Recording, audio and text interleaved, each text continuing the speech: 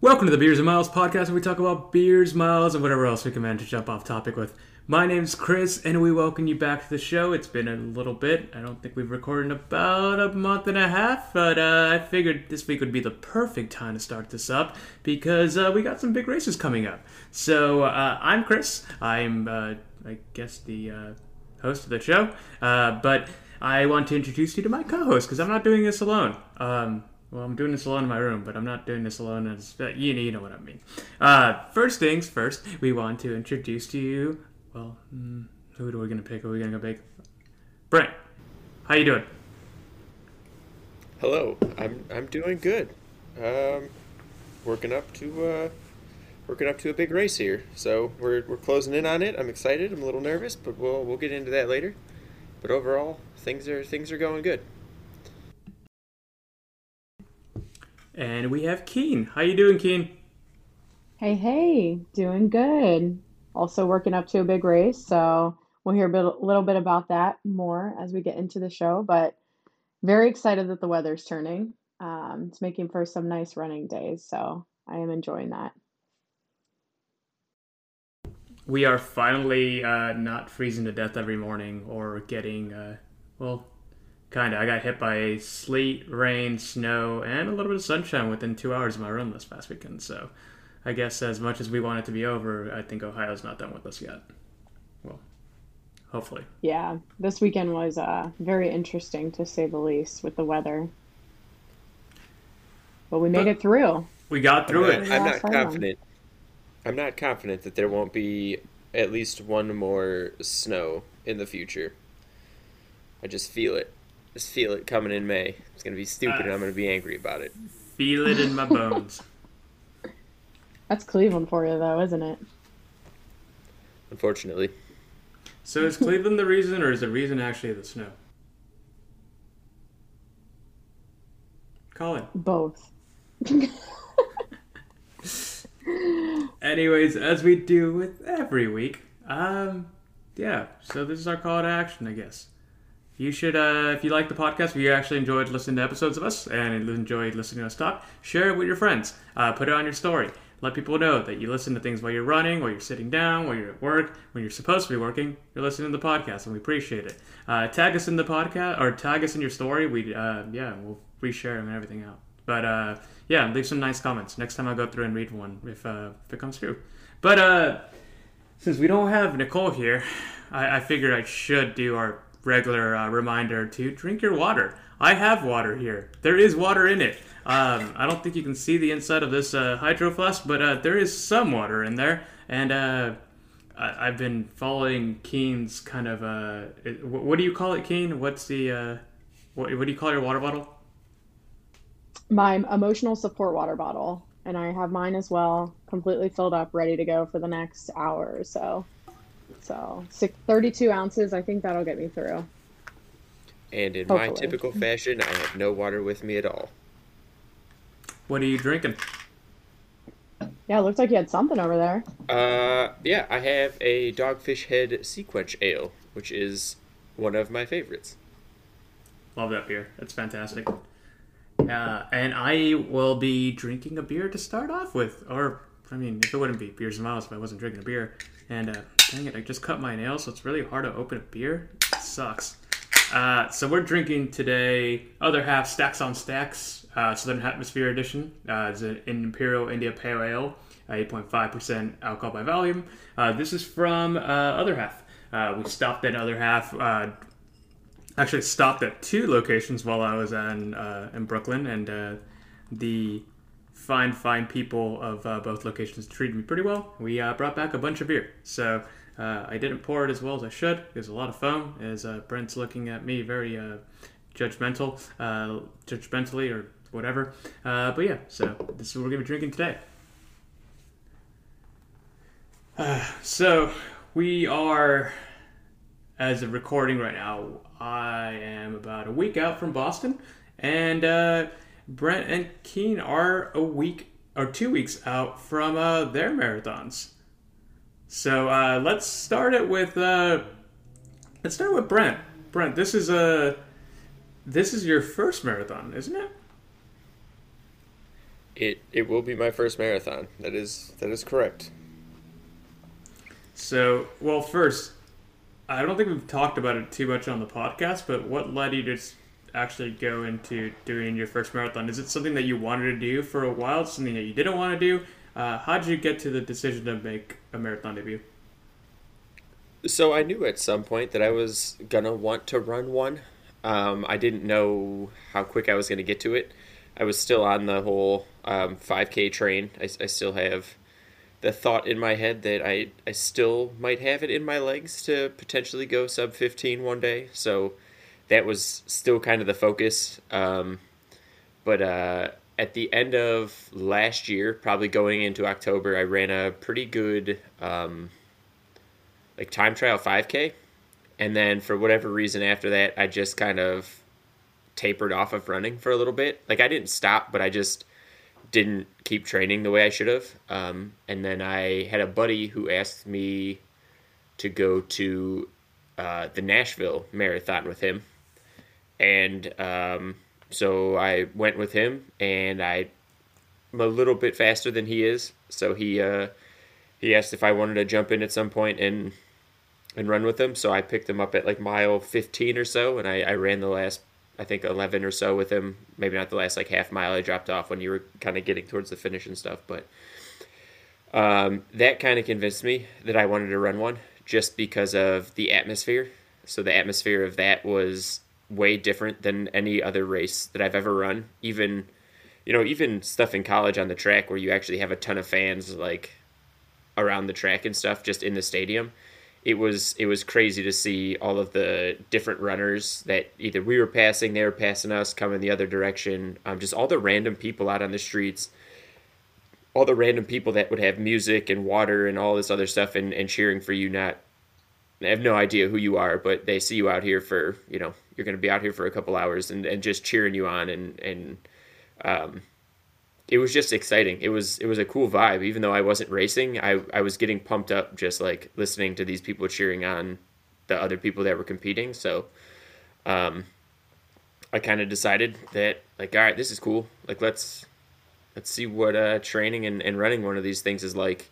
I'm kind of going into it with the thought that I'd always had for a marathon. Just like the first one, go get my toes wet. Just try to get my Boston. If I go a little faster, then it's a bonus on top of that. But just figuring out how this thing works, and we'll see how we end up liking it. If we get our Boston, then we're running at least one more marathon. We'll run Boston next year. If we don't get our Boston, then I'll probably try to go do Columbus at the end of the year just to get it, so I can run Boston once in my life. And if I've decided at that point that the marathon, the training, and all that stuff isn't quite for me, then we might drop it down to half marathons. I've done a couple of those, and I think that's a distance that I feel comfortable is in my wheelhouse that I could run well. So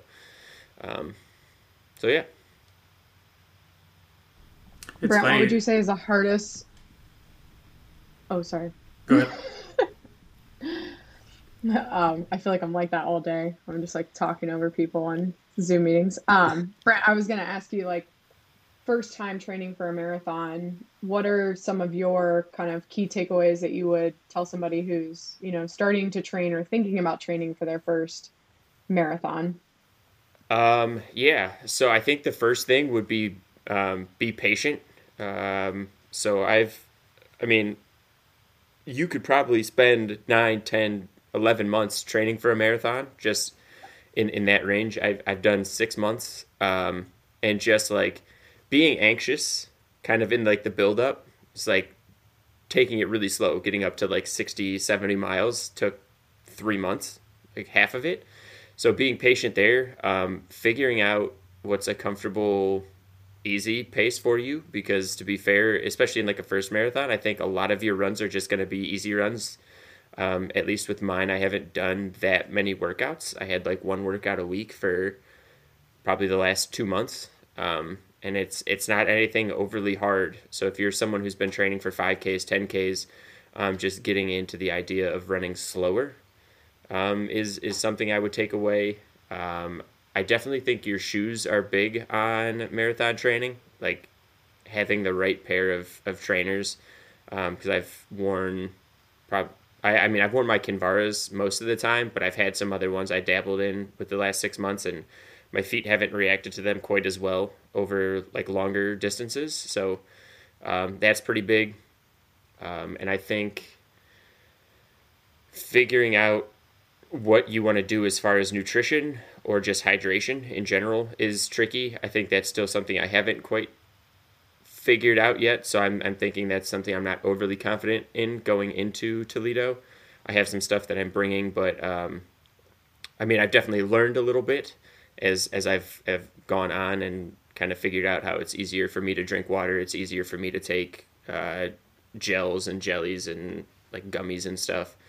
But I still think there's some things with me that I could experiment on there as well. And then the long runs, just the longest runs that you're going to have. So mine were, I did two 20 milers and a 19 miler, and just, I'm so used to just constantly running like 6:55 to 7:05 pace. And for those long runs, like trying to keep myself under control to like 7:10, 7:15 pace so that I knew, okay, when I got to mile 15, like, okay, I have enough left here that I can finish this confidently and finish it strong and not be overly dead. Because I've done a couple long runs where I was pretty exhausted at the end of it, going out a little bit too fast in the first handful of miles, and it'll get you at the end. So I think that goes back to the whole being patient thing, though, is you don't have to really push anything as long as you're kind of getting that base down.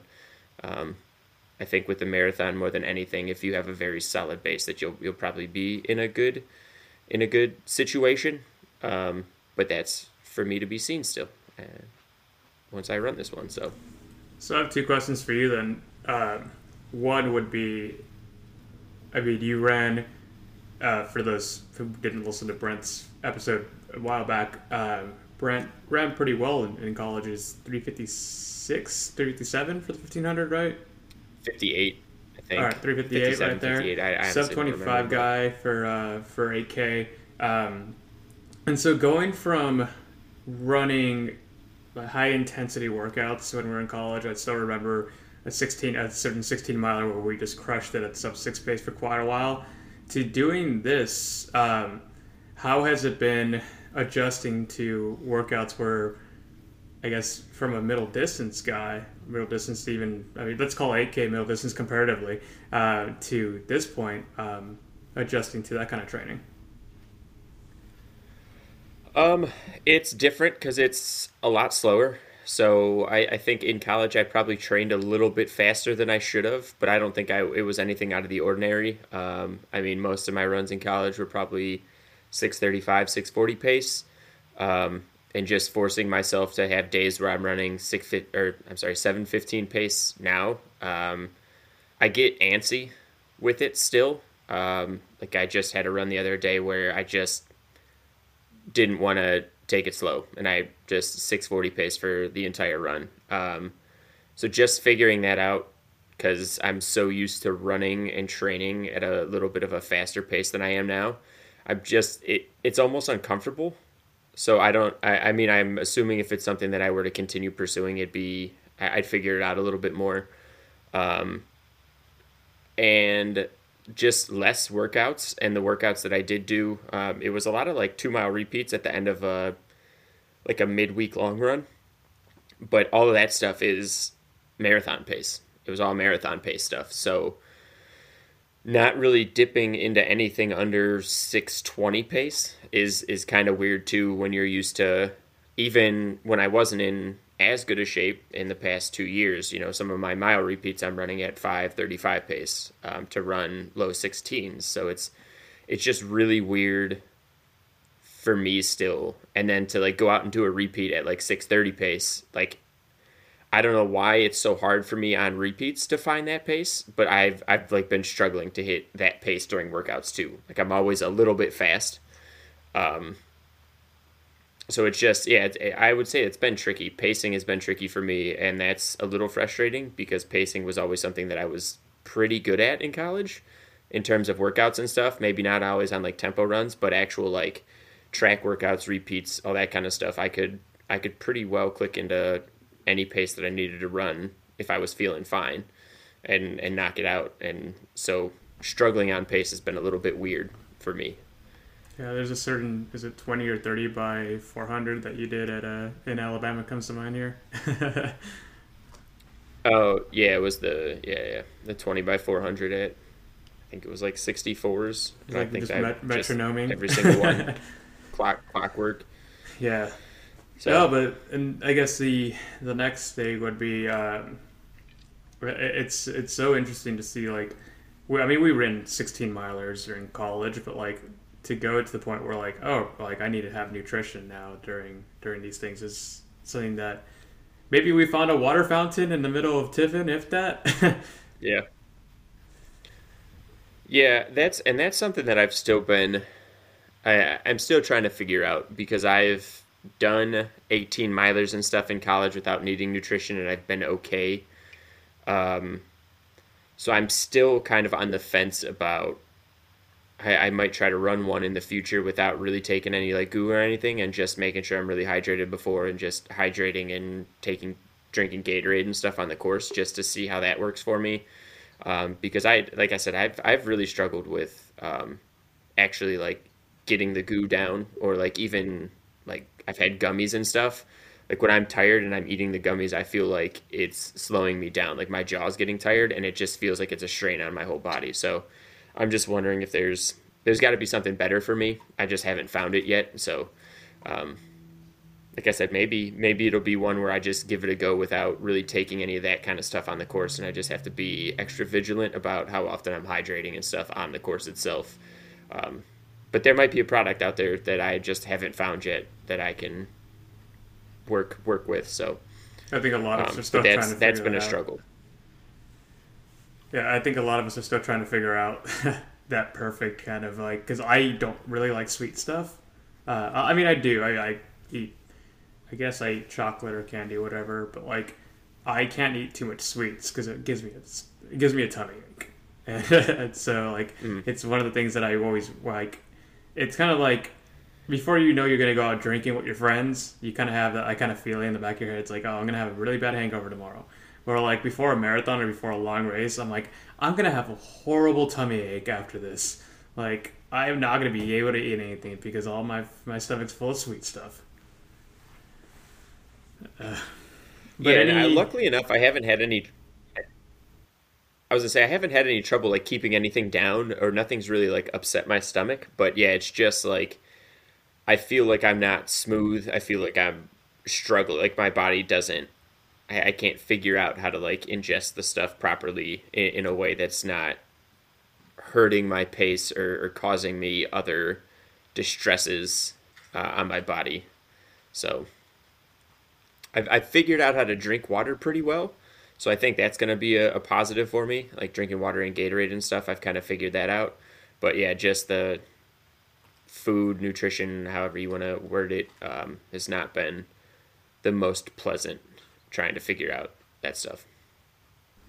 Keen, you've had a mix of different I guess not I wouldn't say attempts, but like different kind of play on what you're having on race day or what you're having during races. And how has that been for you figuring out that journey of like what is right for you?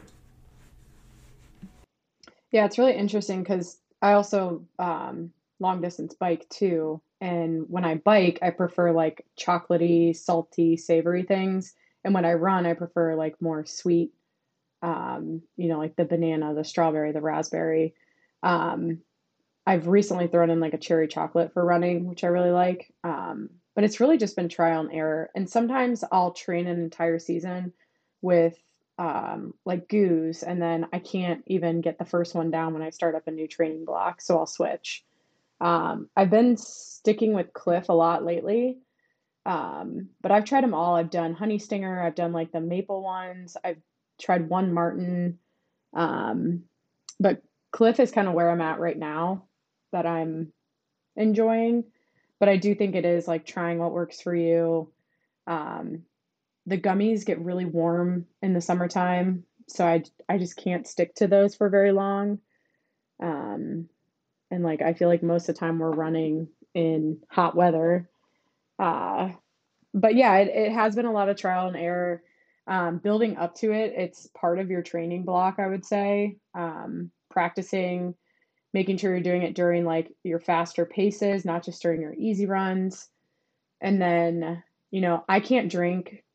I can't take goo and drink like a Gatorade or a Noon or whatever it is. I strictly do salt tablets just because it's like too much sugar and flavor in my body. So that's kind of been my sweet spot, doing the gels and then doing the salt tabs on the side to get the sodium and potassium and things like that. Um, but yeah, I mean, it's just really practicing it just like you would your race pace or your easy pace, things like that. Yeah, there seems to be like this. There's some certain flavors that I'm like, regardless of how I feel, I'm gonna like. So like, for me, it's espresso love. Like that goo I can take because I just really like coffee.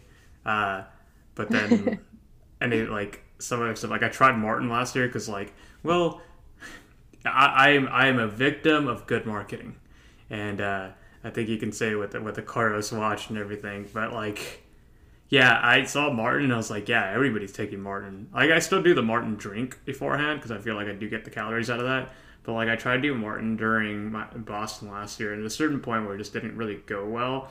Like, I tried to take more Martin, like a Martin gel, and it just like I struggled to take it down. So I'm really happy that there wasn't any kind of cameras there because you just see like this poor young man that's just gagging on like a Martin gel as he crosses about 20 miles. It wasn't pretty at all.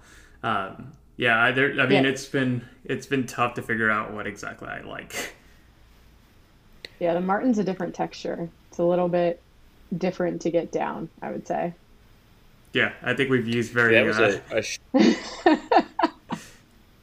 It's different. it's different. I was gonna say that was a struggle I had with goo the first time because I had never tried it up until a couple months ago, and the first time I tried one, like I tried I don't remember which one it was, but I tried a fruitier one, and I was like gagging on it because it was just so thick, and I was like I'm not gonna be able to do this. But then in my training now, like I've just been drinking water with it, and I've been able to get Yeah, it down much easier. But it's still not ideal in my mind. Like I said, there's got to be something better for me. But and like yeah, Keen mentioned with like the gummies, like some of the time, like the one long run I did, it was like 65 out, and I had them in my back pocket, and they were like warm and kind of gross. And then I've also had them in my back pocket when it was 30 degrees outside, and they're like rock hard. And it's like I feel like you just have to have like the perfect consistency with those for those to be all that viable as well. yeah. And I'd say it's a bit of a tough thing there. I've never had blocks at all or like gummies until Keen gave me cherry because she knows I love cherries. So I actually that helped me survive a couple long runs. I think it's helped me survive the long run with you, Brent, after we had a whole night of shenanigans and drinking. I kind of needed that, or else I was gonna die on Valhalla. But we actually had a question from. Hey, Go ahead. I was gonna say, did you wasn't that like a 16 or 18 miler you had, or maybe 20? You like showed up at my house and you're like, I don't have anything. I was like, oh my God. Yeah, yeah, that was not I'm like pretty. digging stuff out of the pantry. I'm like, what do you need? What flavors do you like? Like, here's water. Something because I'm gonna die here. uh, well, Nicole had a bunch of questions throughout the entire podcast, but some of them actually fit in within the episode. So Nicole's actually making her presence felt. So her question was, "What flavor of gel has been the worst you've tried so far?"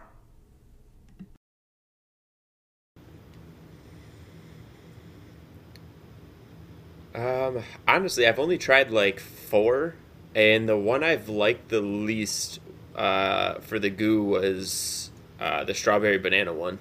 I thought I was gonna like that one, but that one was I don't know. That's like a flavor that I would normally get for like smoothies and stuff, but it was just not. I didn't enjoy it. On the con on the other side of it, the lemonade one has been my favorite, and I don't know, just because I've been drinking it like with the water, that it just is actually like lemonade. So I've been able to get that one down the best, I think. It's a bit of a hack there. Also, we get along pretty well because we both hate the same flavor. I hate strawberry banana. Like I have like, it gives me the heebie-jeebies thinking about it. I ran a seven. It was like I think it was 70 degrees out, and I decided I was like on my long run was like, all right, I'm gonna test nutrition during this long run, and I just remember it's like, it's because it's I mean strawberry banana smoothie, but it's like it's a warm strawberry banana smoothie, and that's awful. Yeah, It and like a was thick one. oh, it was not great. It was It's one of the worst experiences it's of like like my running. it's like eating a mushed up banana with a little bit of strawberry flavor in it, but it's warm and it's not all that banana and strawberry flavored. Yeah, it's not. I love the banana and strawberry ones. You guys can Oh. just give those to me. Hey, I got a message for you, just It's the specifically fruity. you, Goo Labs. I think it's what you guys go by. If you could just make the consistency not as like viscous and thick, that'd be great. Like, I think I could actually like take like actually take these. Like, that's, I can't do it otherwise. Like, I gotta really enjoy. Like, salted caramel's been fine. Espresso love, it's been fine. Marshmallow, because like if they did a now if they did a like a campfire marshmallow, like I'd be pretty cool with that. Mm. I'd be pretty cool with that. Have you I guys was tried the, well, not Brent, because I don't think you've had very many flavors, but the Tastefully Nude? I have not tried it either. I'm sure Nicole has. I say I think I've only tried fruity ones. I have like a mint chocolate one that I'm like debating on trying, but I was like, I don't know, something about like chocolatey stuff just didn't sound appealing. I felt like the sugariness of something sounded better to me for during a run than eating chocolates. So Yo, I'd I fuck haven't with the really tried that one mint out yet. chocolate. I'd fuck with the mint chocolate. I might try to pull one out of there, and then you're gonna hear like post Boston. Don't try anything new because I fucked up and I had mint chocolate and I thought I was eating toothpaste and I'm sad. They have a spearmint one too. I got it in one of my, I want to say it was my Boston bag. There was like a spearmint Cliff or something gel. I didn't try it. I just threw it away. I was gonna say if they were just easier to drink, it would be so much better. And I get they probably have to be thick to get like the vitamins and nutrients and stuff in it. But I was thinking about it like, have you guys ever had? I guess technically it's a candy. They're called like nickel nips. They're those like wax little bottles that just have Yeah, like yeah, yeah. flavorful Yeah, juice in them. You just bite the wax like top off and you can yeah. drink it out of there. If running nutrition was like that, it'd be fantastic. Like, all right, just give me a little bit of like caffeine and a little bit of whatever you can put in a small amount of liquid versus this thick goo that's now warm because it's been sitting on my back for Yeah. Now, 45 minutes, an hour and a half. now I got a question for you guys, and I'm probably gonna put it on the Instagram story too. Create a horrible goo flavor. I got one already in my mind, and it's like a menthol or Swisher Sweet goo, and just that'd be my worst flavor that you can come up with, or it's like fucked up flavor, like Marlboro Lights Swisher Sweet or Swisher Sweet kind of kind of I mean, goo. I have a handful of thoughts that aren't like to that because I feel like that's just like gross. That's a flavor that I just wouldn't like ever. But I'm trying to think of like a flavor that like maybe I would normally like eating something, but like if I had to have it as like a goo pack, it'd be gross. And I'm thinking something like meatball sub would be pretty terrible. Oh Like my God. something like pasta saucy would be pretty horrible, or like buffalo chicken wing or barbecue wing or something like some sort of Matt, just sauce, ketchup Like flavored maybe. chicken buffalo or Yeah, something. like ketchup or mustard would be pretty, or like mayonnaise goo would be pretty horrific. no, no, no.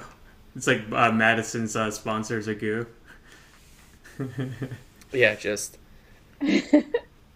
I yeah. I think was there just was trying to think one. of like stuff like okay, it would be. Sorry, go ahead. There was like a shit posting Instagram account that made one for like goo hot dog water, that kind of thing. Oh, gross. Caden, you got to throw one out. Yeah, pretty bad.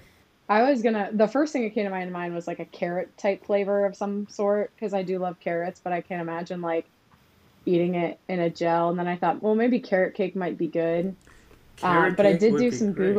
Googling of all the gel flavors or the goo gel flavors they have. There's a peanut butter one, cucumber mint. Those sound awful to me. I don't know. Cucumber mint is a weird combination. I was actually thinking like I've had like cucumber flavored drinks before that are okay. Like Gatorade had a cucumber one that was fine, and That's an it's just elite like a flavor. watery flavor. So like I think that one might be okay if it was just cucumber, but Yeah. cucumber mint is that's a weird combination.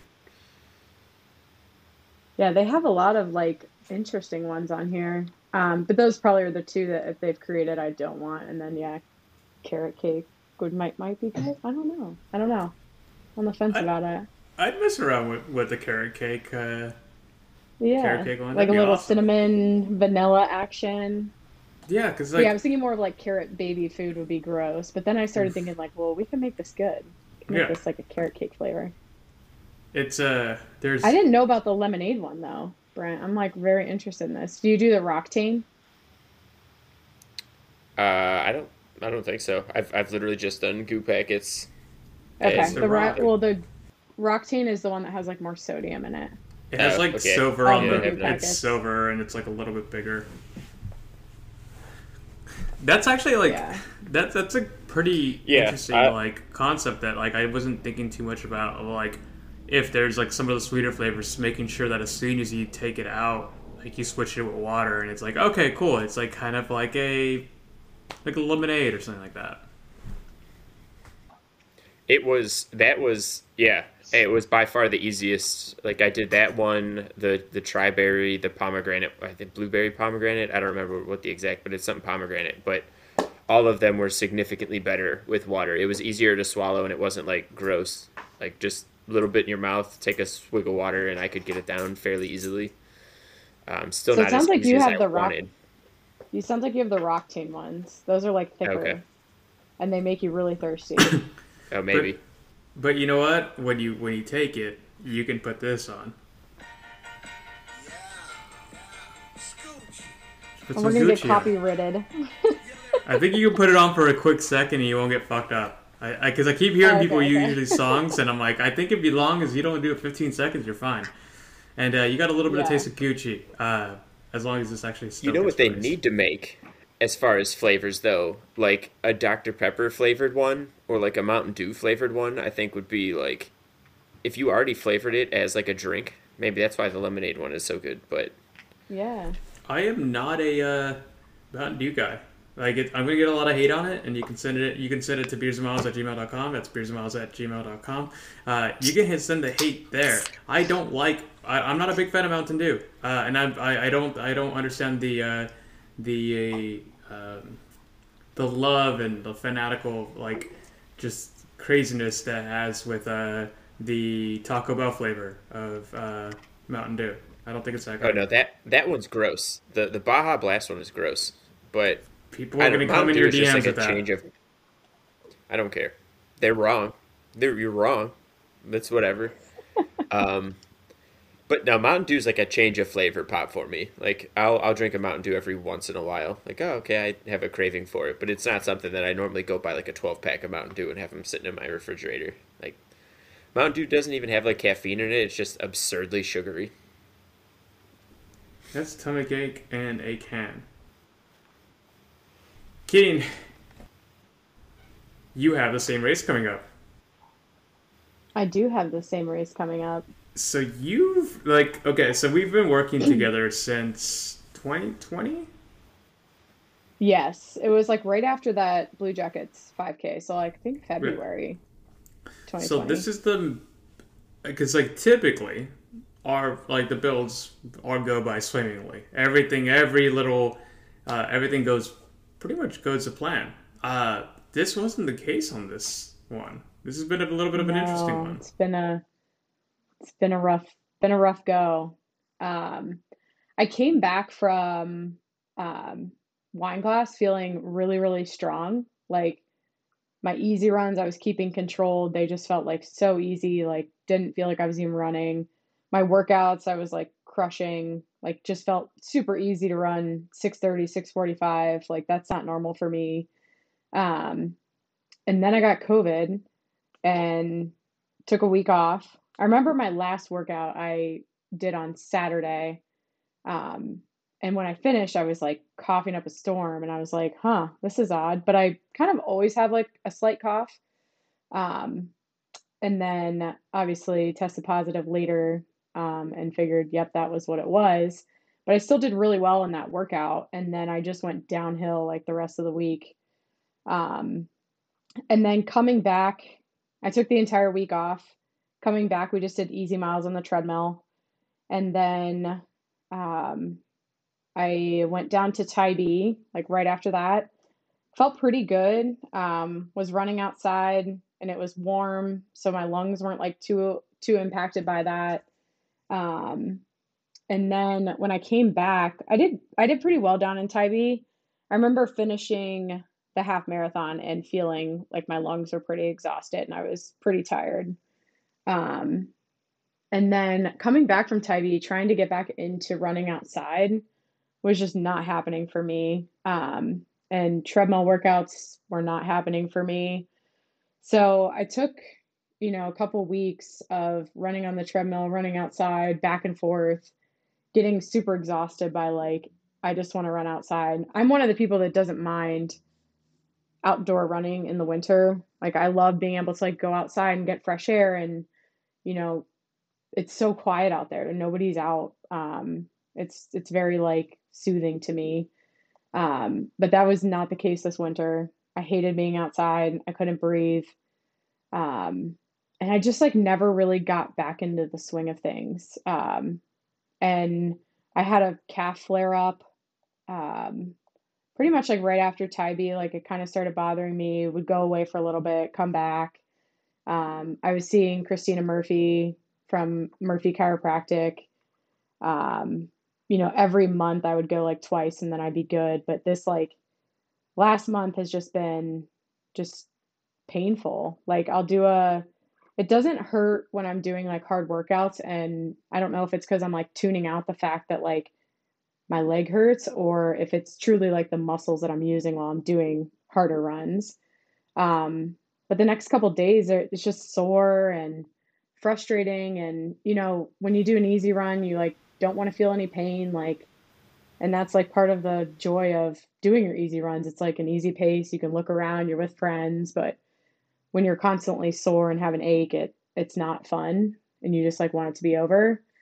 Um, so it's been tough. I haven't been injured since like spring of 2019, I think, um, and attributed that a lot to running easy and keeping my slow paces slow. And my body just, everything just, my calf is just super flared up. So just trying to stay healthy, taking it day by day with Chris, like, hey, this is how I feel today. This is how I feel after the workout.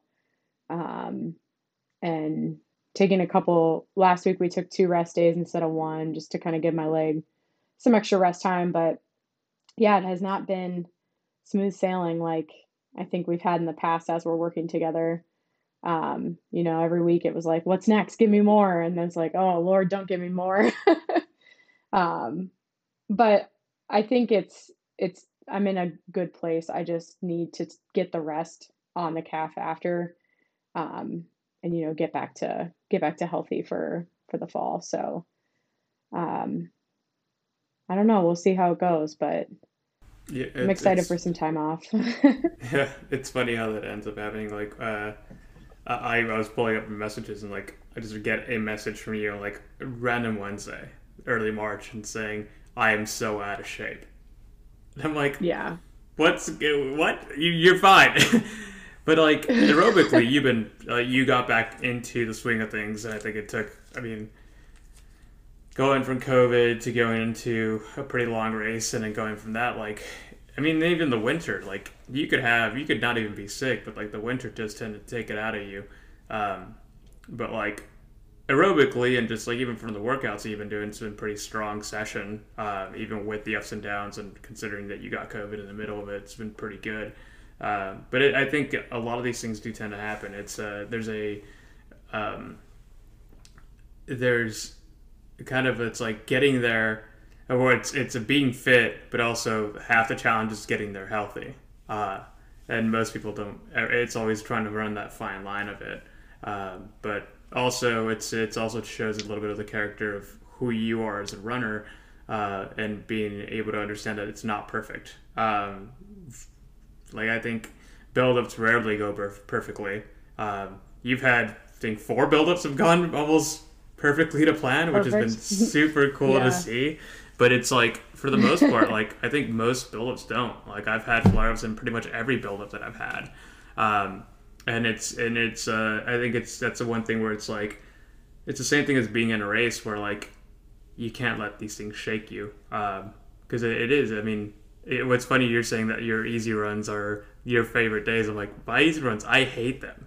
My Friday easy run is the worst run of my entire week because at that point I'm like, I'm just kind of a little tired. My muscles are a little sore. I don't enjoy it. It's the worst run of my week. Like I've just generally a 6 mile run on a Friday is significantly harder for me than a 16-mile run the next day.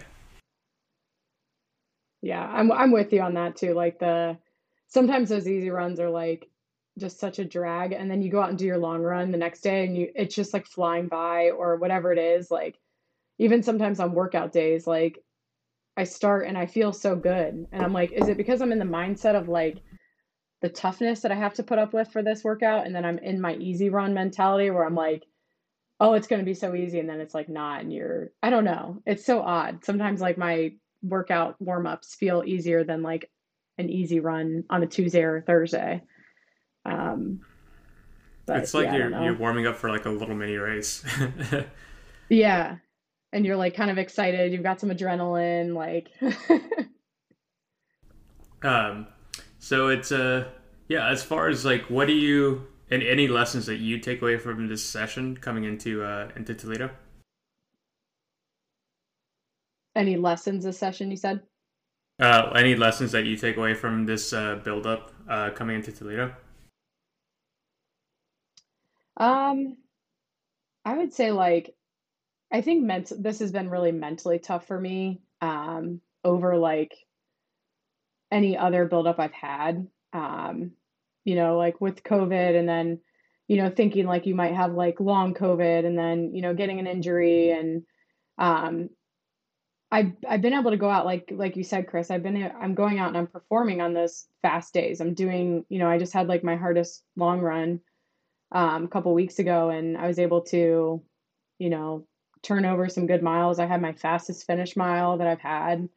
Um, so at this point for me, it's like I need to get myself in a mindset of like I can do this. And just because you've had setbacks and like it hasn't been perfect, you can still go out and PR. Like you're there, you have all of the tools under your belt.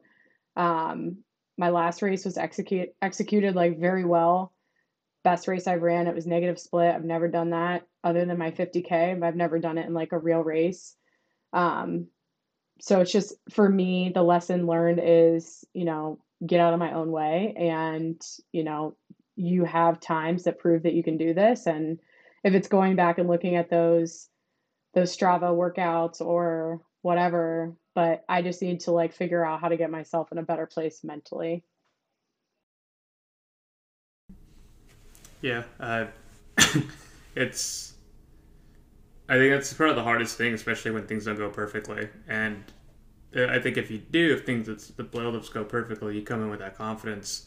But then there's some of those key workouts that you hit that are, heck, you wouldn't be able to do that if you weren't fit. But it's I think we do tend to get in our own way. It's like, oh, it didn't go perfect. I like kind of have like a little bit of a pain, or like I don't feel great, or I don't feel like exactly what I wish this day would be like, and it's just gonna happen like that. Um, but I mean, it's I think I had that conversation with Zach recently, where it's like we've never really had a perfect day, a perfect marathon, and races in general typically don't go perfectly, which is great because it's always something to improve on. But it's like, yeah, it's being able to roll with the punches and adapt, and that's what makes a good runner. As I think I was, it's the when it doesn't go right, it typically that's what you're gonna see the actual character of the runner themselves. Like, will they be able to step up to the plate, or will they be able to say, you know what, this is not great, so I'm just gonna phone it in, take it the easy way out. Because even if you have your perfect day, there's still going to be the last 4 miles of a marathon that's going to be awful, regardless of how you feel. Because 21, There's so much mentally that could go wrong in running. You know, you could have one off day mentally, and it could start an avalanche for 2 weeks of just garbage because you're in the wrong mindset for a little bit. And I think that's why I saw a thing the other day where somebody like tweeted out about how, like, if you're looking forward to the taper into a race, like, you're doing it wrong. You should just be looking forward to the race. And I thought that was crap, because, like, I think at a certain point when you're doing your high mileage or your highest mileage and you're really like beating your body down, like, the taper is 100% something to look forward to, because it's like, okay, like, I'm going to start easing into this thing, and then I'm going to start feeling better, and then I'm going to have a good race. Like, I don't know, the taper for me is like a reset mentally sometimes.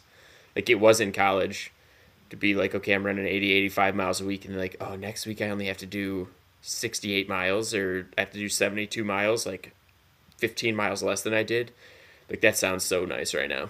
And it's just like a little mental spark for you that's like, okay, this is good. But yeah, any little mental hiccup that you can have, and especially if you string together a couple bad ones, even if you're not in the wrong mindset, it can get to that point real quick, and it is hard to come back from a bad mindset sometimes.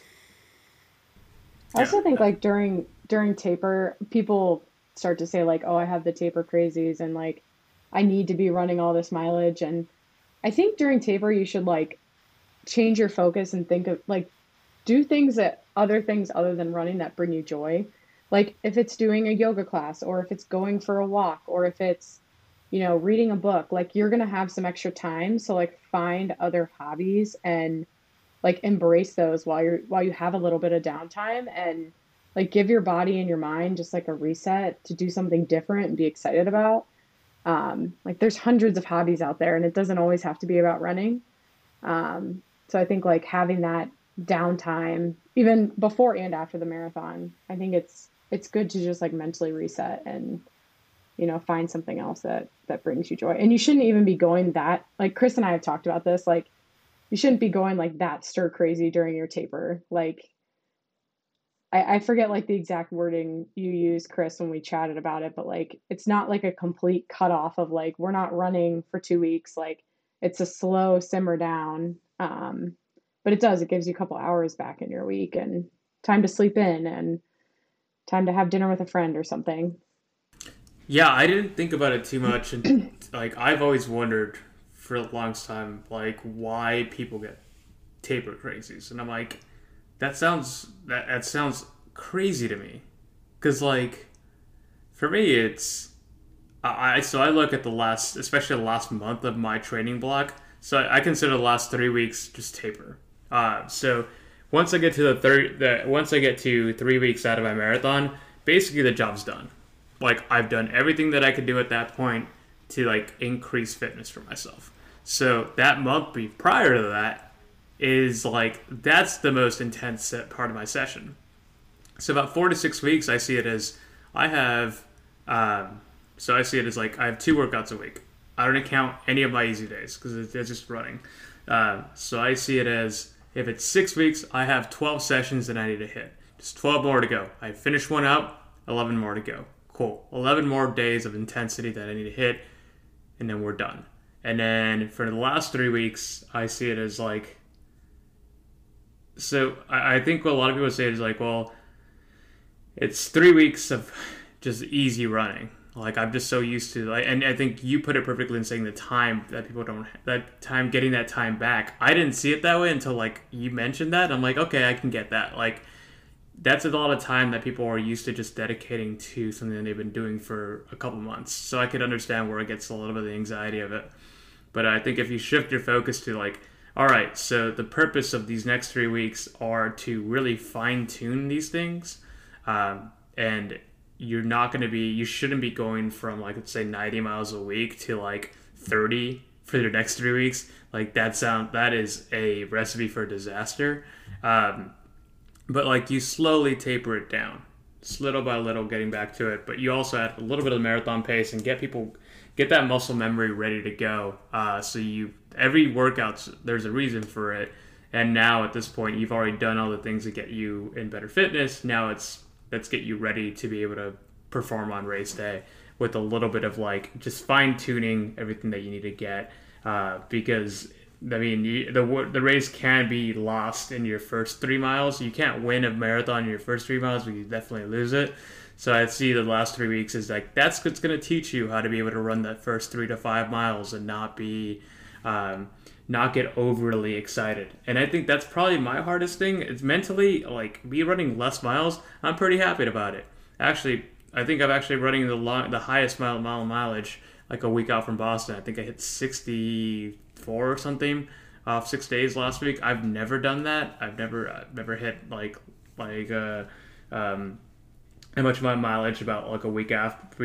And I think it just came with the race that I ran earlier this year. But I think the hardest thing for me now is when you get to that peak fitness 3 weeks out and you have workouts that are supposed to be focused on trying to just lock down that marathon pace, and you're like, I feel great, I'm in the shape of my life, and holding back. Because I think you could definitely lose some of your race day by like taking advantage of the fitness that you have when it's not supposed to be that point. Yeah, I'm with you. I've seen people do that where they'll be like, "Oh, I felt so good, so I went 30 seconds faster than I should have." And it's like that wasn't the point of the workout. The workout's point was to practice your marathon pace. Or Chris, I know we practice starting marathon pace. There's a purpose for every workout, and you need to remain controlled in those workouts regardless of how you feel. And then that way you can feel, if you feel amazing and you have a 3 mile marathon pace workout, that's probably how the first 3 miles of your marathon are going to feel. Like you need to be able to like rein it in and hold back. That's almost like one of the hardest parts, those first 3 miles. It's so exciting. And you're like, holy crap, I feel good. Like you've got a long way to go. Everybody feels good for 3. Everybody feels good for 15. Everybody feels like they're on their race pace and they're going to hit their time at 13 to 15. But you're not going to feel like that at 18 to 22. And we even see it with some elites too. Like we saw one guy that was like, the guy's probably in shape to run 212 or 214, but like he posted something on a message board saying like, hey, can you like evaluate my training? And like I was talking with somebody, it's like, yeah, you ran it was a crazy, crazy hard workout. I think he threw like a 440 mile in the middle of it. And it's like, you left your race in that workout. Like there's nothing fitness wise that you can do to benefit that marathon. I don't think there's anything fitness wise you can benefit your marathon in the last 3 weeks, but there's a lot of things you can do to lose your marathon in the last 3 weeks. And both of it's both on the workout side. The taper for me. Go ahead. I was going to just say that the taper for me is just, making sure that you're going into it healthy too. Like you should start feeling good in those last 3 weeks. But you're saving that feeling for the actual race day, like the actual race that you're training for. And like those 3 weeks of cutting down your miles is less pounding on your legs and all that stuff, and it gives you more time to stretch, ice, recover however you need to in those 3 weeks to get your legs feeling as good as possible going into that race. Like Chris said, all the work is done up to that point. Nothing you do usually at least 2 weeks up before a race. Like nothing you do in 2 weeks leading up to a race is going to help you in that specific race. It might help you in another race 2 weeks after that. But if you're training for a specific race, those last 2 weeks are just making sure that you're healthy, making sure that you're recovered, and making sure that you feel as good as physically possible going into it. So if you're doing anything crazy in the last 3 weeks, you're doing something wrong. Yeah, it reminds me of track a lot, where it's like it's all sharpening.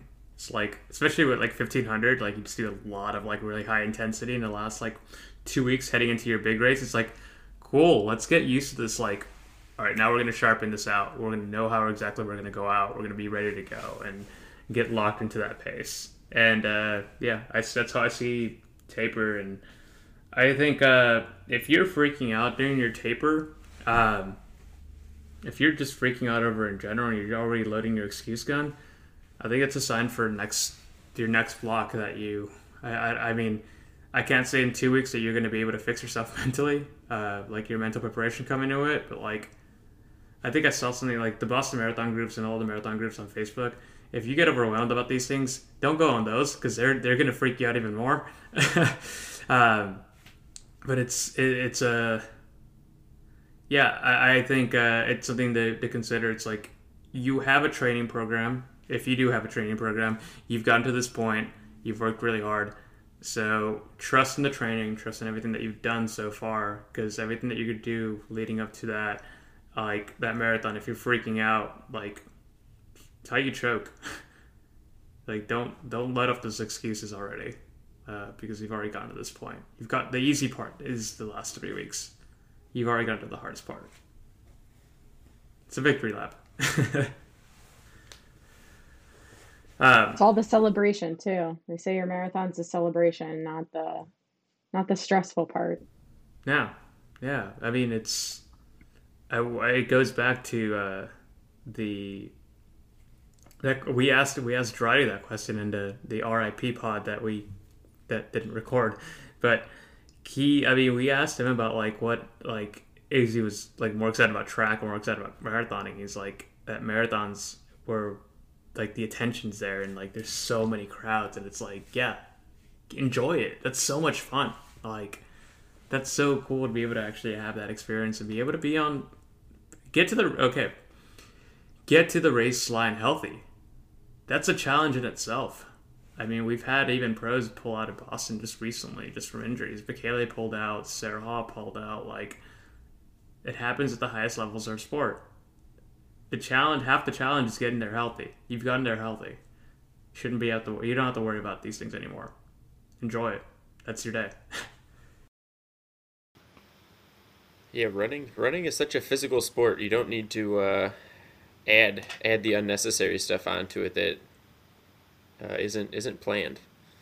You're already probably pretty likely in any given season to run into some sort of injury problem. Like you said earlier, if you get through a season uninjured, it's almost like a miracle season.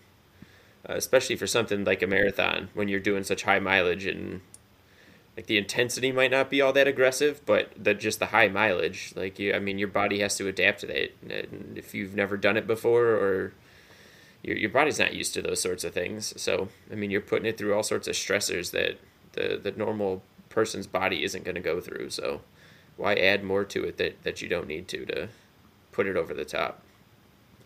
And I'd say this, even when I was in college, like I knew there was a bunch of guys that were a lot more fit than I was. But like half the battle is how fit you are on that day, but half the battle is also how mentally strong you're on that day.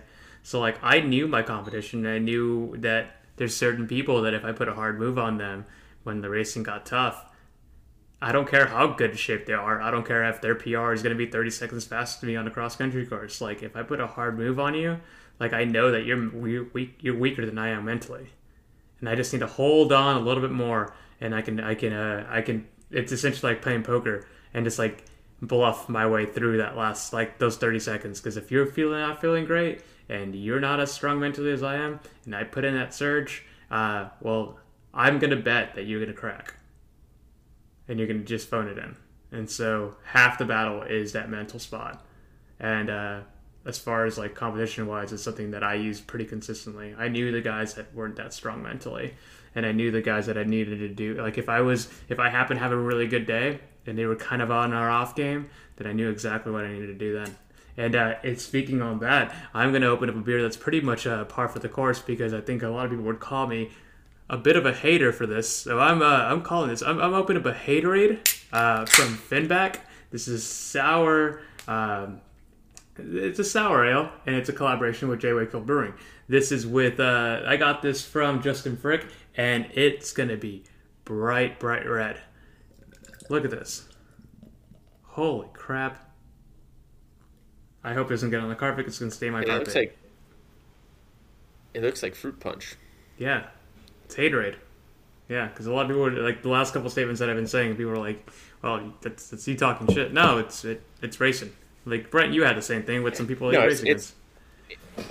it's so true. There's guys that you knew that like, okay, this guy he's as good as me, maybe he's a little bit better than me, but if I'm running on him and I pass him and I'm kind of aggressive about it, if I don't just like, slowly take my time, if I put in a hard surge here for 100 meters, he's done. He's not going to react to me. He's going to let me go, and that's fine. I have him beat. I don't got to worry about him the rest of the race. Yeah, there's definitely it's sometimes, especially if somebody is like struggling a little bit in a race already, they could still be running good, but if you're feeling like a little bit like you're starting to wear down and someone just comes hauling past you, sometimes it's just such a mental kick in the nuts that it's just like, oh crap, like, all right, this guy just blew by me. Is someone else coming right behind him? Like, am I going to get passed by like 6 guys now, or is it just and it can be such a devastating thing to get passed by someone who's just hauling past you especially late in a race. If it's early, that's fine, whatever. But yeah, like you're 5K, you're in the last mile, and someone just zips right on by you. It's like, oh crap, like that's not good. But yeah, I agree. There were guys that I knew that if I was racing against them and I put a hard move on them, they weren't going to react, or if I was ahead of them at a certain point, like I didn't have to worry about them anymore. It's just the name of the game. And you don't have to be a competitive runner to have that kind of attitude either. Sometimes you just need to have it's kind of like the fake it till you make it. And that's especially at mile 18. Sometimes you got to fake it till you make it. Smile, enjoy it, look like you're enjoying it. Because if I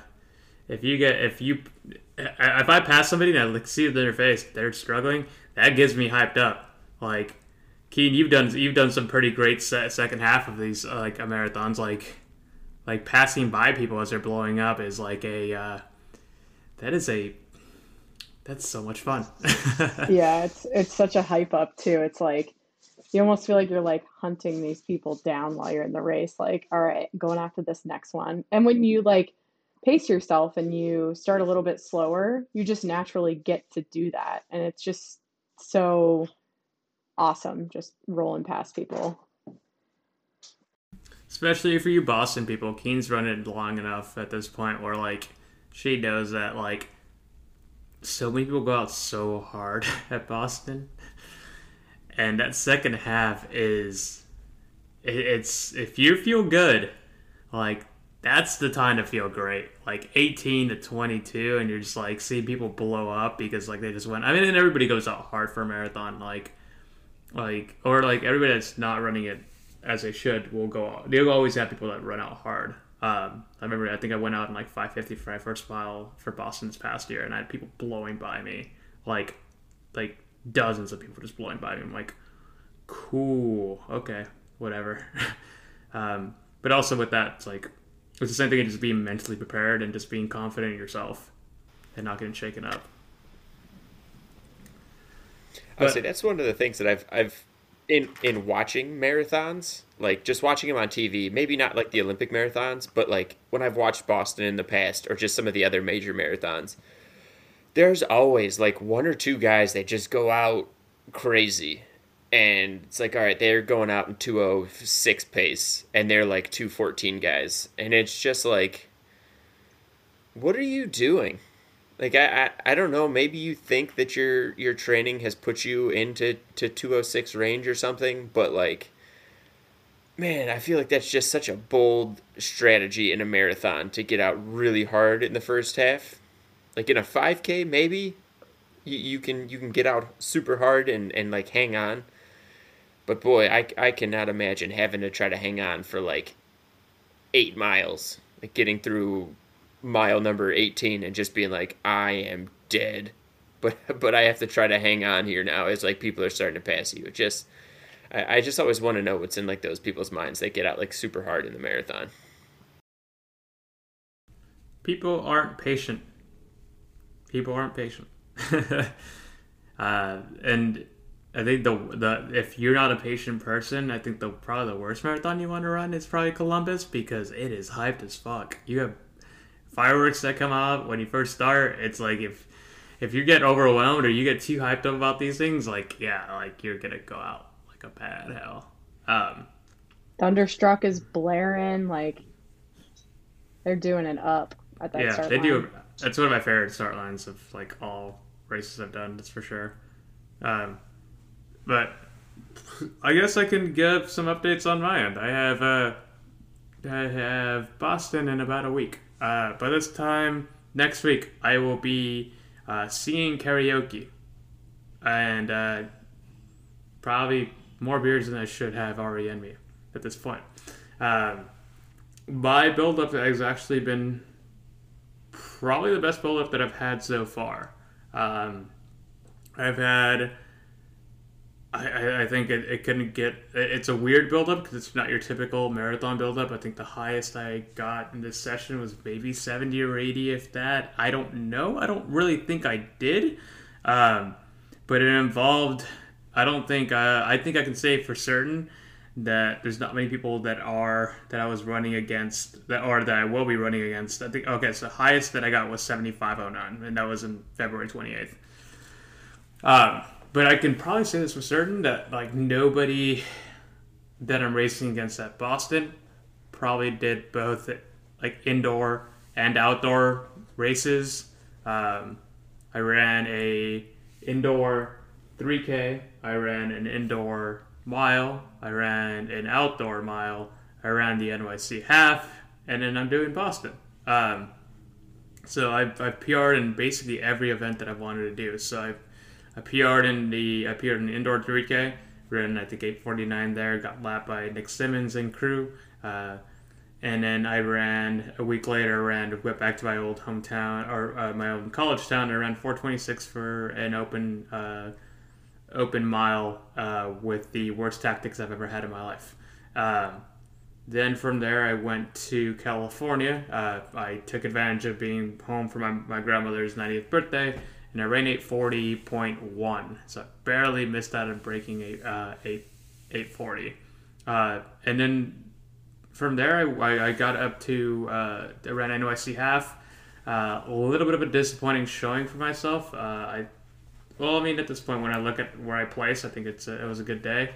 I ran 69:22, had a new PR over a tough NYC course, hilly, a little bit of wind. It was really tough, but overall, it's been a good time.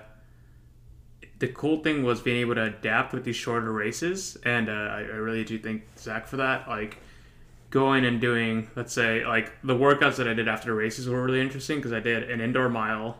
Or an indoor 3K, and after that we did, I think 3 by mile at half marathon pace. Then at the mile that I ran at Tiffin, I did a 4-mile tempo, starting at marathon pace, moving down to the half marathon pace.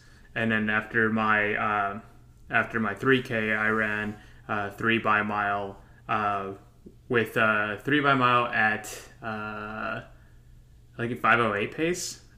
With a minute rest, so doing half marathon pace the entire time. So I think what really changed it was like, yeah, I'm doing indoor races, but like I'm also adding a lot of really good volume, and like I do a 3K race, but at the end of the day, I end up getting like 15 or 16 miles out of it. So, and then the next day I'll run another 14-mile day. So I think that's how we were able to adapt and get pretty good mileage in, and most of all, stay healthy. So, yeah, a week out now. I was gonna say, how does it like in your past buildups? I mean, you've run some races in your buildups. Have you not? Let's see. I've gotten hurt during it. So before Columbus, I don't think I ran a race. I was supposed to do the Dublin half marathon. What is it called? Shamrock. I forget what it's called. So I was supposed to do a half marathon in Dublin in August, and I got hurt before that. I lost all of like August because of an injury. Before Boston, I was supposed to do Shamrock Shuffle, and I got hurt like in 2019. Before Boston this year, I did the an 8K in August and then got kind of hurt from there. So I've never actually had full like races throughout the season because I've usually gotten hurt by the time that we wanted to do a check-in race. So this is the first time that's ever happened where like one, I've stayed healthy for the entire thing, and also that I've raced throughout the entire thing too. So for me being an inexperienced marathoner and you guys both having run your fair share, what do you guys do to help keep yourself from getting bored in your buildups? Because I feel like that is a wall that I've just recently hit, that I'm just kind of tired of training for it. Like, and I think some of it is because I just do all my training on my own, which sucks. But like, I'm just getting kind of tired of running all the miles and stuff at this point in time. What do you guys do to combat that? Or is it just kind of the workouts? And if you're running well, it's better. And if I'd add variety. It's probably my biggest thing is like either finding new places or finding new people to run with or trying to find people to run with. Unfortunately, I think with you, you haven't been able to run with many people, if that, throughout this entire build-up. So if you're in a place where like you aren't running with anybody, I'd say try to find variety in some of your runs. So like if it's not a workout day, or if it even is a workout day, do a workout in a different place. Go drive out like 30 minutes and find like a nice place to like that you can knock out a workout out of the way. I can't say that I have any advice for the middle of the week stuff because that's the worst thing for me. Tuesdays and Thursdays are probably the worst probably for me because I get bored.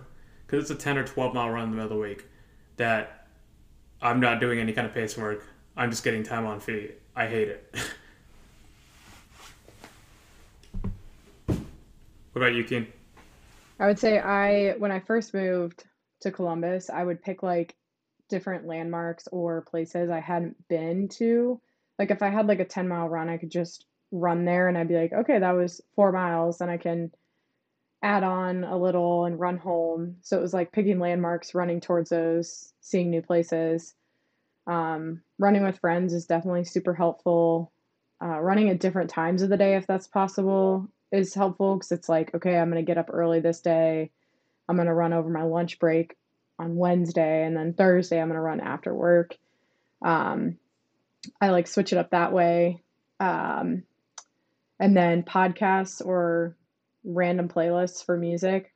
I found one on Spotify that was like Friday night jigs or something. And it's just like music from like Friday night hits, not jigs. I'm like 90 years old over here. Um, but that like just has music from like 2008 all the way to like now. And so that's been like fun to listen to. And yeah, I do love podcasts too. So I've been listening to like the Office podcast or our own podcast, other things like that. So yeah, I think it's just kind of finding like what, like just things that can make it exciting, like buy yourself like a cool beer and be like, I'm gonna drink this after my run today, and like get yourself hyped for random stuff. That's kind of what I've found the most useful. all right, Just yeah, I mean that it makes sense. I would say I think the big thing for me is I've just had such a long time without running with people that it's I think just that is starting to wear on me. Just like yeah, getting out every day and like I run from my house all the time, and there's really only like 3 or 4 places I can get to do significant mileage. So I'm running like the same 5 or 6 routes all the time. So I think both of your advice of just kind of switching it up and maybe trying to see if I can find some people to run with and all that kind of stuff is things that I need to focus on doing better. yeah, it's hard because it's so convenient to just like run out of your house and do your mileage. But it gets old after a while. So I Mm-hmm. feel you. I'd say like even like I found myself because it's been a weird one for me because like I've had nobody to work out with at all. Where I've had it in the past, like most of the guys that were pretty fit. This time I didn't. I think the only person that's actually been willing, like would be willing, and that's actually a very reliable training partner would probably be Jamie. And Jamie like had ran a marathon earlier this year, so he's gonna be running Boston this next week. But his training, he's been trying to get back from running Houston and doing Boston. So like our training has not matched up as well as it has in the past. But like even then, it's like no, I have really nobody to run with, or nobody wants to do long, or nobody wants to do a workout. So like I've really enjoyed going out to Michigan and running with the boys up there. So like get a go out there, even like grab a race, or even get a long run with Whitty or Dietrich, or I didn't get a chance to run with Whitty this past couple months, but getting Dietrich and Zach on a long run on a Sunday where it's like, all right, we got to get a lot of miles, but at the very least, like I gotta have some friends to talk to, and makes it actually bearable. Which is also in like these past goals that's helped too. Yes, this past weekend I had 12 to do, and Olivier had 22 to do. So I caught the last about 13 or something with him. It was like, okay, cool. Like I get to run with somebody that I enjoy talking to and haven't talked to in a while. He's doing a 22 long run, so like, cool. I can do that. And it's been a thing too where like I've picked up people along the way. So like I have a 12-mile run in the middle of the week. I'll pick up the boy, Michael. I'll pick him up. Like I'll run 2 miles out to him, run 6 miles with him, and then I'll add the last couple ones on my own. Or I'll pick up multiple people throughout the run. Thankfully, with like some of the guys here, like if they're not doing very much high mileage, I can go run down to them 3 miles down, run like 5 or 6 miles with them, then add the other ones on my own. But at the very least, I have some people to talk to for a little bit of it. It's not awful, and that's been super helpful. But yeah, I think it's hard. It's really hard, especially when you get into a position where like you're just running higher mileage, or you have a different training plan than everybody else, and trying to stay motivated and not getting bored. Because contrary to what Instagram tells you, running's not that fun all the time. It's actually kind of exhausting and monotonous, and I don't know. see. I think about that all the time. Like, of all the sports that I've found my way into being consistent in, like running is nice because it is a sport that you can do on your own and you can like just keep doing it. Like if you wanted to keep playing basketball, like just pick up basketball and stuff, you have to find guys or girls to go play pick up basketball with. Like if you wanted to join like a rec league or whatever, or like any other sport, soccer, volleyball, softball, whatever it is. But like running, you can go just do it by yourself. But the practice for running might be the least fun practice of any sport ever. I don't know how many times like going into like workouts or just like regular runs that I could say I've like quote unquote had fun doing it. Like when I'm done with it, I always feel good about myself. Like, okay, I got out and I did it. And like sometimes when you have a really good workout, it's really exciting. But just like a day-to-day run, I don't know that I could say I have fun going out the door and running 10 miles easy pace very often. Maybe if I'm running with somebody, I could have fun, but like just by myself, it's rarely something I would consider fun. But just the thrill of racing makes it worth it in the end. I don't know. It's just it's such a weird sport when I think about it. Yeah, hot take. Majority of running days aren't that fun. It's not like with like basketball where like if you're practicing, get a shoot, and like making a basket's cool. Like that's hyped up. Or like if you're practicing like for baseball and like hitting a ball, like there's that adrenaline that comes with that. And like with running, it's just like, okay, so I'm gonna be running 2 minutes slower than my race pace, but I gotta do it. And if you're doing it alone, it's like awful. Like if you're just running alone, or like let's say you're running alone consistently, you don't have any music, any podcasts, or any people to talk to. It's like, yeah, this sucks.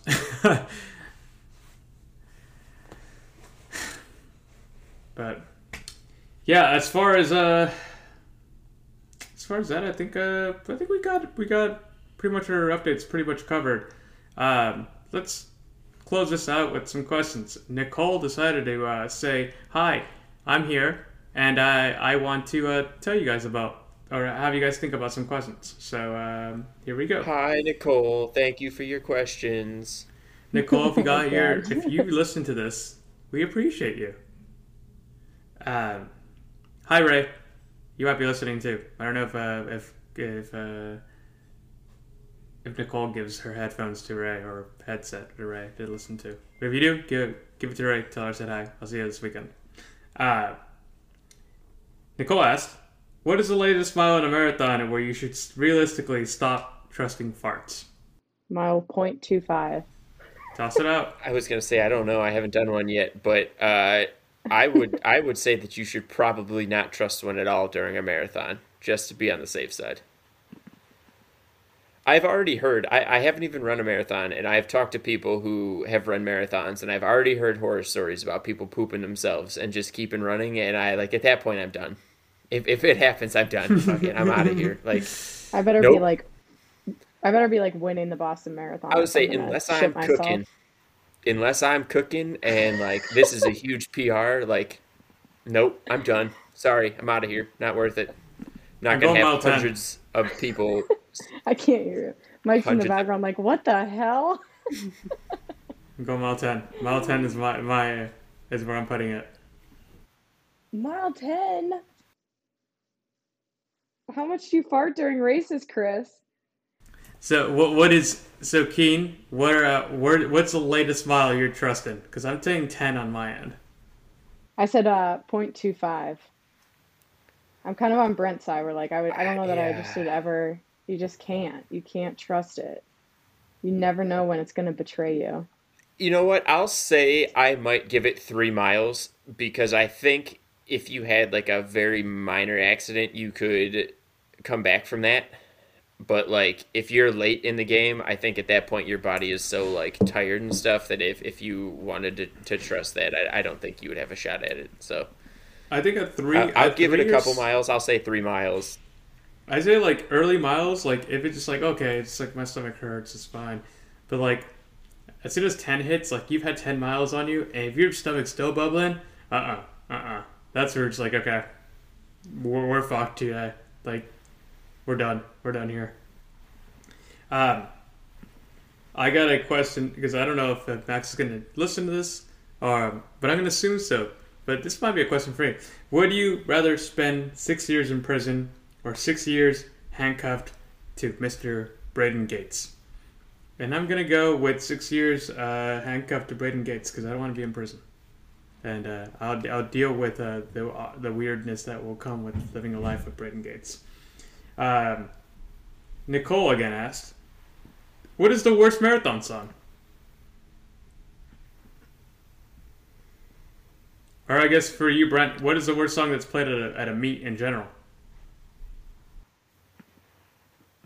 Um, the one song that threw me off when I was at a meet, even though I didn't run poorly, um, when I was in high school, one of the few indoor meets that I actually ran at, I ran a 3200 the one day, and Party in the USA came on as soon as the race was about to start, and it had been like kind of pump up No, you music can't. up. So I'm not saying that it's a bad song, but it was like the music that was playing before was more like, okay, like I can get like hyped to this, and it was just like a mood change song. So it like threw me off a little bit. I still ran well, but then the next day I came back and ran a 4x8, and as my leg was about to go off, same thing. It was like good, like pump up music, whatever, and then Party in the USA came on again as I got the baton, and I was like, well, this is just threw me off a little bit. Again, I didn't run bad, but it was just out of the ordinary. But I'm I don't know. thinking That sounds like it's your song. I'm just it throwing it might out be. there. Did you put your But I'm hands think up as soon as you got the baton? My hands up. yeah, I just threw it up. I But just threw it but out. as soon as you asked the question initially, I just thought you meant like in general what song, and the first song that came to my head was "In the Arms of an Angel," like the one with all the sad puppies, Yeah, sad that puppy would be commercial. Oh, That really would be like real sad. real bad, like halfway into a marathon. Sarah McLachlan. Oh my And gosh. yeah, Sarah McLachlan just singing "You in the Arms of an Angel," and you're just sad now. Key, So what you that's the got? worst thing I could think. What you got is like worst marathon song. I, I don't know that I can't think of one right now. Um, Any big I cliche don't know. songs that you're just like, I don't. It's overdone. The song that annoyed me at Wineglass, do you know the song that's like, we're gonna have a good day and all my troubles gonna right, something like that. I know what Yeah. song you're talking about, but I can't think of it. So at the very end, it's this guy like trying to start his car, and he's like, "Come on, man, not today, not today," and it goes on for like 45 seconds, and I couldn't figure out how to change it in my headphone, and it was just like, I can never listen to this song again while I'm running. It was horrible. I'd say I'll say that one other song that I hear at like 5Ks and stuff is the Black Eyed Peas "I've Got a Feeling." That hate song it. drives me nuts at races too. I hear Hate that it. song sometimes, and I'm like, this is not like a pump up song. Like I get it, it's like a kind of a feel good song, but like this is a more like vibing before you go out drinking kind of song versus don't play this when I'm running. Yeah, Born to Run, I'll throw it on there. I'm sorry. I don't know. I'd rather have something more, more pumped up. Give me some rap. Give me some Knuck if you buck. Give me some clips. We're fine. Uh, Just yeah, I don't even care what the lyrics say. Just give me a beat that's upbeat. real quick before the next Give question, me 180 beats a minute. what's the best pump up song that you've had on the start line coming into a race? I listen to the same song at the beginning of every race. Um, it is called Ready to Go by Republica. It's a song from Top Thrill Dragster for Cedar Point. I don't know why that song just amps me up. It's been such a long time since I've like consistently listened to music before racing. Like I race like once a year now, so I'm like trying to reach back into my brain and figure out what songs that I used to listen to. Um, Animal I have become by 3 Days Grace was always one that would make its way into my rotation. Um, Same thing with Monster by Skillet. There's like the same song, but different bands. But those two were always. Um, those are the two that come to my head first off. Mine will probably be, and I have a distinct memory of this. It was a Rosemead invite in 2009, and they played TNT on the start line. And they had like, I love the start of that song because it's just like that guttural, like, or like, it's just a chant to start off with. I'm like, that's exactly what I want. That or the game part two from Bombs and Bottles is like a big one for me. That or DY's Shooter McGavin, which is like a remix of Childish Gambino's Freaks and Geeks. Like that's what I like. I need to be confident. I need to feel like I'm going to take over the world. Um, If next, if good. they played X Gon' Give It to You right before I started, I think that would get me super hyped too. If they put "Grindin" by Clips, like give that beat, doo doo doo doo, like just start like I'm like okay, all right, we're good. Or it's me bitches or by Swiss Beats. Any Swiss Beats beat, I'll take it. Next up, uh, what will your race day outfit be? That's for Nicole again. It is that the actual kit or is that like everything? So I got my kit. I just got my kit in the mail today. So shout out to Backline, and this is actually not this has not been planned. Uh, Nicole actually sent that as a message. Yeah, I got mine today. So I got my Backline kit. Shorts, I don't know. I'm gonna check how the tracksmith shorts look in combination with that kit. Uh, so yeah, what are you wearing for shoes, Brent? Um, so I had bought a pair of Sauconys a while ago, but I've tried running in them a couple times, and my feet cannot adjust to them like outside of 3 miles. like after 3 miles, my feet just start to burn in them. So I think I'm just gonna go. I have Saucony Type A9s that I've raced both of my halves in. So I think I'm probably just gonna roll with those. I've had Brent, some success with those in some of my workouts and stuff. Brent, there is a the next percents are up there for $146 right now. They're off. They're $100 off, like right now. Like I'm just saying, it's running. I like the Endorphin Pros have been really weird for me recently in my build up. Like I've had them and they kind of hurt. Um, they kind of got really hot. I had like little hot spots on it. But the next percents have been incredible for me. They're the best shoes I've ever Yeah, worn. but that's been a problem I feel like I've been having with like trying some of the new shoes because I tried the Hokas, I tried a different type of like Saucony trainers, and now the Endorphin Pros. Like my feet after like 3 miles, 3.5 miles, like my feet feel like they're burning. Like the pads of my feet start to hurt, like burning. Like my little toes feel like they're burning. So like I don't know if it's just how those shoes are made or I just have to continue working to get used to them more. They always feel really good for those 3 miles, but Yeah. No, I'm just I gonna had a go with my workout with A9s because them. I know I had a I'm good in workout with them. those. I had a workout with them 2 weeks ago, and I like with my Endorphin Pro ones, and they felt like my feet were burning. So I've had that too. Haven't had that with the next percents. Keen, you've had the next percents too, right? Yeah, I did wine glass in them as my like first official marathon. And then I did the half in them. And then before that I was in the New Balance fuel RC Elite fuel cell.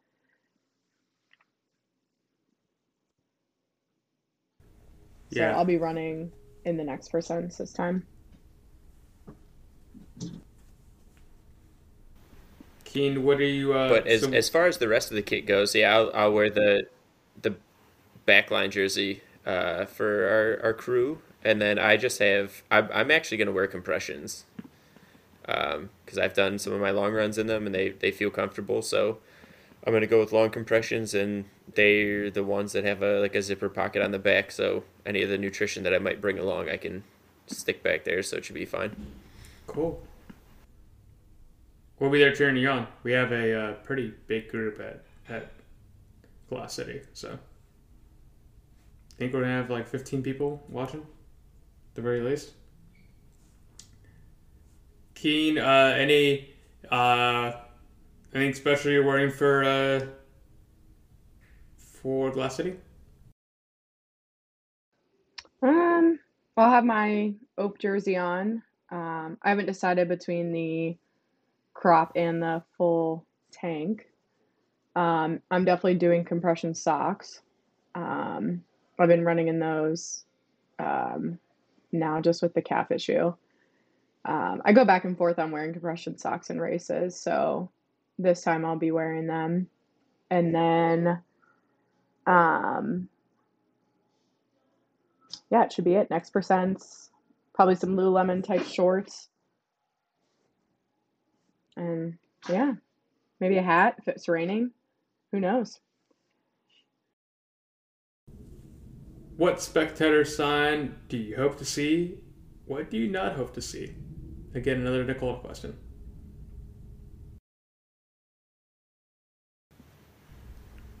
I want to see a dog sign. Um, Give me a dog I sign. want to see a dog sign. Dog. Some kind of I dog was to say I related want to sign. see the sign that they sometimes show like the little kids holding with the Super Mario like one up mushroom on it. I want to smack the hell out of one of those signs to get my one up mushroom and feel better about myself. Worst marathon sign, unquestionably for me. You're almost done. Fuck you. Fuck you. I don't want to hear that. I'm not almost done. Even if it's like a mile to go, this doesn't feel great. Or all this for a free banana. That one's annoying. Yeah. Yeah, or like I don't know. I've seen the ones that are like, oh, do it for the beer or something like that. Don't be like cheesy. I'd rather just have you have a sign that says "Way to go" or "Keep it up." I like a go team. Go team. Just something generic would be really hilarious to me. Just like go team. All good with that. Finally, last question of the day. And this is from my buddy, the Pace Pusher. Shouts to him. I think he actually, like mile 26 of the NYC Marathon. I think he has some kind of connection to Michelob, where they handed him a beer, and I think he chugged it, like at mile 26 of the NYC Marathon. So I was like, if I got a beer at that point, I'd clear it across the line, and I'd chug a beer at the finish line. So the question was, I'd be so excited if someone gave me a Michelob at that point. You're 0.2 away. You can chug it. Or vomit, and it'd be great. Hammer it home. So, the question is, if you could chug a beer at the top of Heartbreak Hill. Heartbreak Hill happens at mile 21, mile 2021, by the way, Brent. But if you could chug a beer at the top of Heartbreak Hill, what beer would you drink?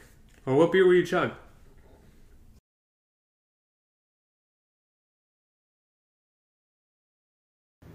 I mean, with the thought process that I would still have 5, 6 miles to go, I feel like I have to choose something light that I could get down. So, in all honesty, I might chug like a Michelob Ultra because it's pretty light, and as far as light beers go, it's fine. It'd probably be something different at the end, but yeah, at that point, getting up the hill and being exhausted and knowing I still had quite a ways to go, it'd be something light like that.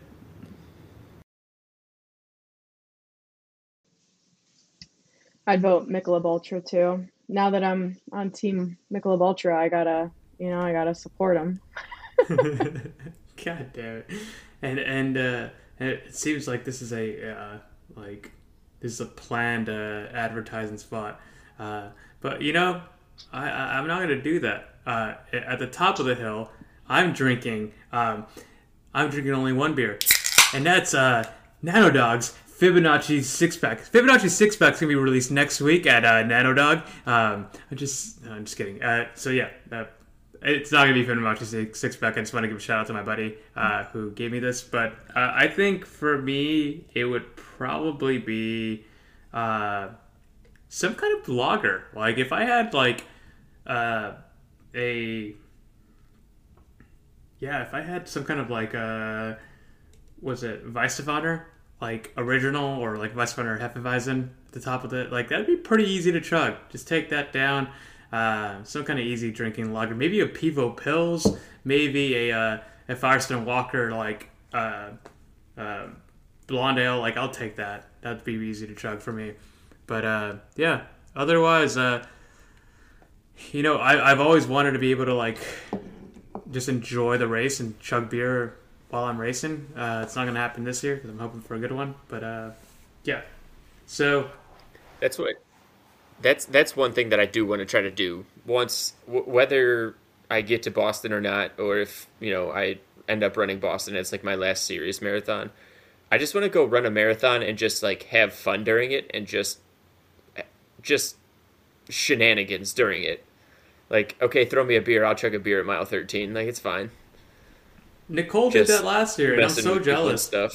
She chugged a beer, had a piece of sushi on the way there. I'm like, fuck, that'd be great. I would love to be able to just race, go up and actually kiss a Wellesley Scream Tunnel girl, and then keep going. That'd be awesome. But I did all that in 2019, Chris. Made out with a girl, chugged a beer. Michael. I didn't do that. We weren't dating. We weren't dating. It's amazing. I think I could actually cut my audio out so I could hear the reaction to that. That's so good. Your snack's gonna be on there. I said maybe I'll do that up in Cleveland, my hometown marathon. I'll just go do shenanigans in there next year. I'll be out there for the Cleveland Marathon this year. We have some friends running it, so I'll be out there. There's somebody on the Pelotonia course that hands out PBRs. So I always try to do her while biking, which is definitely illegal, but Yeah. Fun. All right, so Isn't it technically a motorized vehicle or whatever? Yeah, you could get a DUI on a bicycle. Yeah, exactly. You can't get a DUI on a tricycle though. Don't drink and bike, people. Don't drink and bike. All right, well, I think we're done for the show tonight, and yeah. So, Brent, where can they find you? You can find me on the Instagrams and the Twitters at Hunter Runner. If you want to play some Xbox video games with me, Little Hunter 5. If you're interested in watching me stream video games, which I do from time to time, look me up on Twitch, The Runner 515. Keen, where can they find you? You can find me on Instagram at keen_for_run. Also on Twitter. I don't really tweet a lot. Very active on Strava. And then you can find me on Big Farm at KBug09. And you can find me at Beers and Miles, beersandmiles.com. I actually have an article that I'm going to be actually put out. I'm working on it. I mean, it's actually almost done. Beers and Miles, beersandmiles.com. I think that's pretty much everything that I'm on right now. If you want to follow me on Big Farm, I'm Big Beer Pharma. And I have to go because because I'm going to do this. Yeah, where are you going, Chris? Yeah, so yeah, Chris, at 8 where are you going? Yeah, so there was something written on the Boston Globe. There's a virtual dating event for Boston Marathon runners and enthusiasts. So I'm going to do this for shenanigans, and I'll report back. So we'll go from there. So I need to go, and I need to get ready. So I will talk to you guys later. First of all, okay, what are you going to wear? Are you going to put a bow tie on? Tell us. Oh, I will. I got Send us 7 minutes. I got 7 minutes. I will. Okay. This is going to be the quickest costume change ever.